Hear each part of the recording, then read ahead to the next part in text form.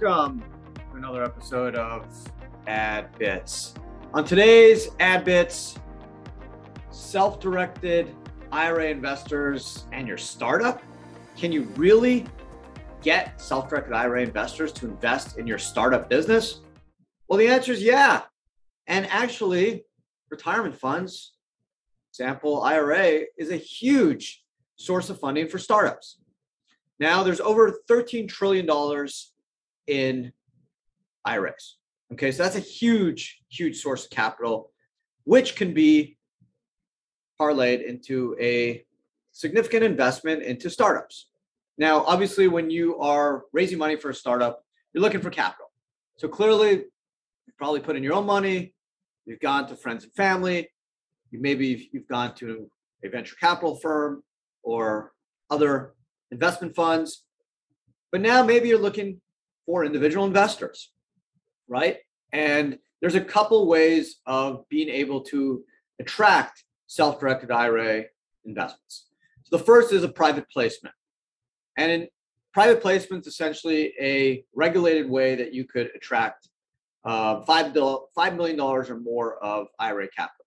Now, if you want, or you need just less than $5 million, you can also and always just do a crowdfunding type solution where you technically don't have to work with accredited investors. And an accredited investor is someone who has a net worth of over $1 million, excluding their home, or makes over $300,000 for consecutive years. So not everyone could be accredited. And I know it's hard to believe, technically not everyone could invest into private startups. Now, obviously, you can invest in publicly traded securities. You do not need to be an accredited investor to invest in Tesla or Apple.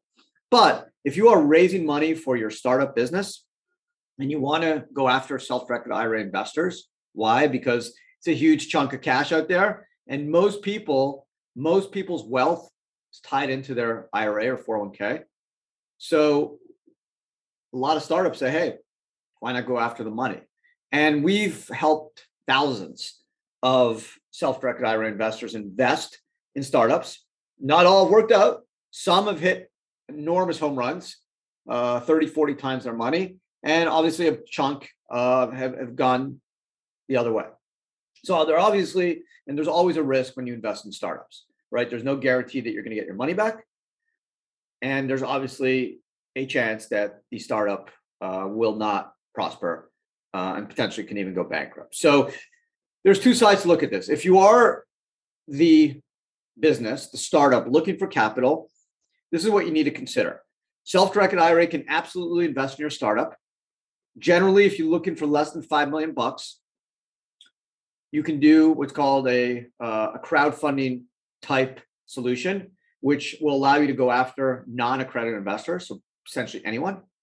If you want more than $5 million, there's different types of private placements known as Reg A's and Reg D's.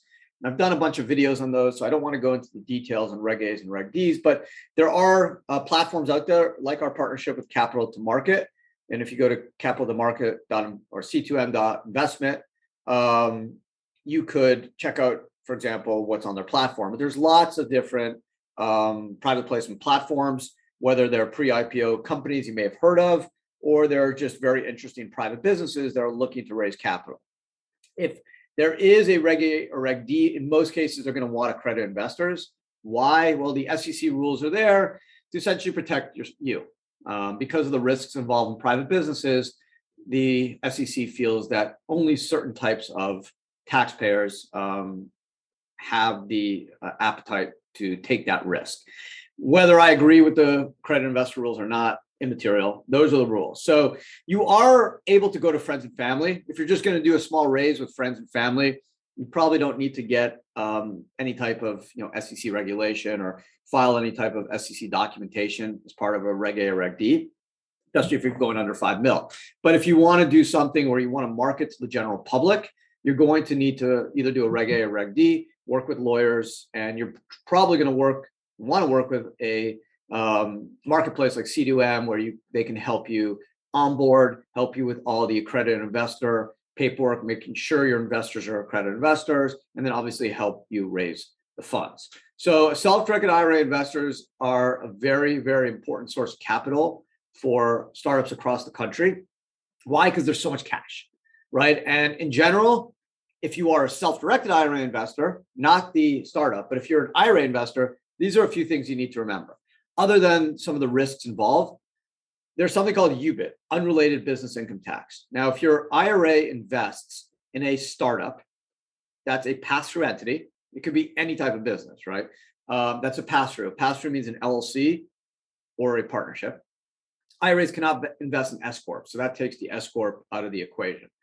But let's say your IRA invests in a restaurant startup, right? The next, I don't know, the next Ruby Tuesdays, and it's an LLC.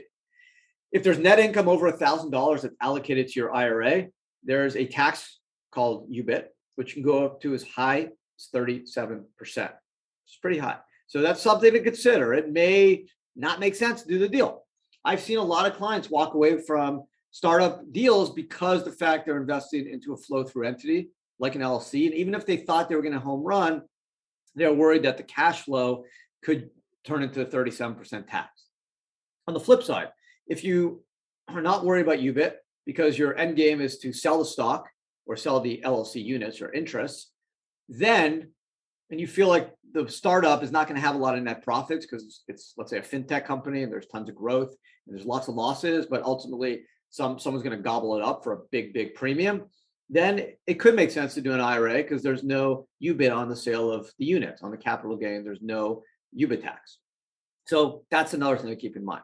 Real estate startups, if you're looking to build 20 homes and trying to raise money as part of a startup business to be the next Toll Brothers, or, the next Lennar, then a couple things, right? Is it an LLC? If the real estate is operated through an LLC, you got to worry about UBIT. Now, let's say you feel like it's not a business; it's more like a venture, right? Maybe your neighbor is going to raise $10 million to do a spec home, right, on the water in Miami Beach, and he's going to raise 10 million cash. He's going to borrow 5 million, build the house for 15, and sell it for 30. That stuff happens. I have a couple clients that have made 10 million plus on deals like that. Now, leverage. If your IRA is involved in a pass-through deal like an LLC that there's leverage, a loan, then that use of leverage could trigger the UBIT, even though the underlying investment is not a business. However, if you have a 401k, there's an exemption under 514c9 for solo 401ks or 401ks that use or invest in real estate where there's a non-recourse loan associated with it. So on the real estate side, if there's leverage, 401k outweighs the IRA, but not everyone can get into a 401k, right? Not everyone's self-employed, not everyone has access to a 401k. So if you're in the IRA world and the startup is a real estate startup, a couple things. Is it a business? If you don't think so, if the promoter says no, then is there leverage? Leverage could trigger the UBIT, 37% tax on the net gains associated as well as the net income. If the loan is outstanding within 12 months of the sale, even though it's a capital gain sale, there's still UBIT tax on the real estate. Versus a business, if there's no leverage and it's just an investment, no leverage, then you could exempt yourself from the UBIT tax on the sale of a capital gain transaction if it's an LLC interest or unit sale. But the net income associated with that LLC business could trigger UBIT if it's net over $1,000. So those are the things to think about on both sides. Obviously, if you're a startup, going after IRA money is great because there's tons of it and it's easy. Most people are looking to diversify since most people have a bulk of their savings in equities, fixed income, mutual funds, ETFs. A lot of people think it's smart to diversify. And obviously with valuations going off the hook over the last 2 or 3 years and companies valuations skyrocketing, there's been a big push and demand for self-directed IRA investors to get into startup quality private placement. So the money's there, right? Obviously, you're going to need to work with the right marketplace, make sure you're attracting accredited investors. If you want over 5 mil, whether it's a Reg A or Reg D, you should work with obviously a good securities lawyer. If it's below 5 million, there's crowdfunding regulations out there that will allow you to raise money easier from non-accredited investors, which is really good. Obviously, if you're the investor, worry about the risk. No guarantee you're getting your money back. There's generally lockup periods or a duration period. You're not going to have a capital event. It's not 1 week. It could be 3 to 5 years.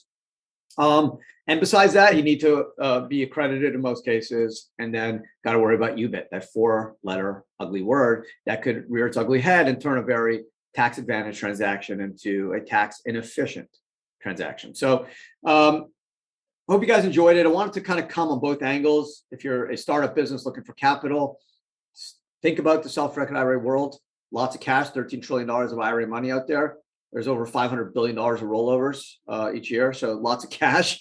And if you're a startup, you want cash. And sometimes if you get it from private investors, it's in some cases maybe easier than to work with venture capital firms.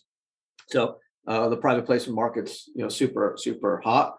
And if you're an IRA investor, obviously you got to think about risks. You need to consider whether you're accredited, and obviously worry about UBIT if the underlying business is an LLC, or if it's involving leverage in real estate. So there you go. Hope you guys enjoyed it. Hope you like the new format. I'm doing the video as well if you're watching this on YouTube, so you get to stare at me. Hopefully I'm not scaring you off, but still the same great content.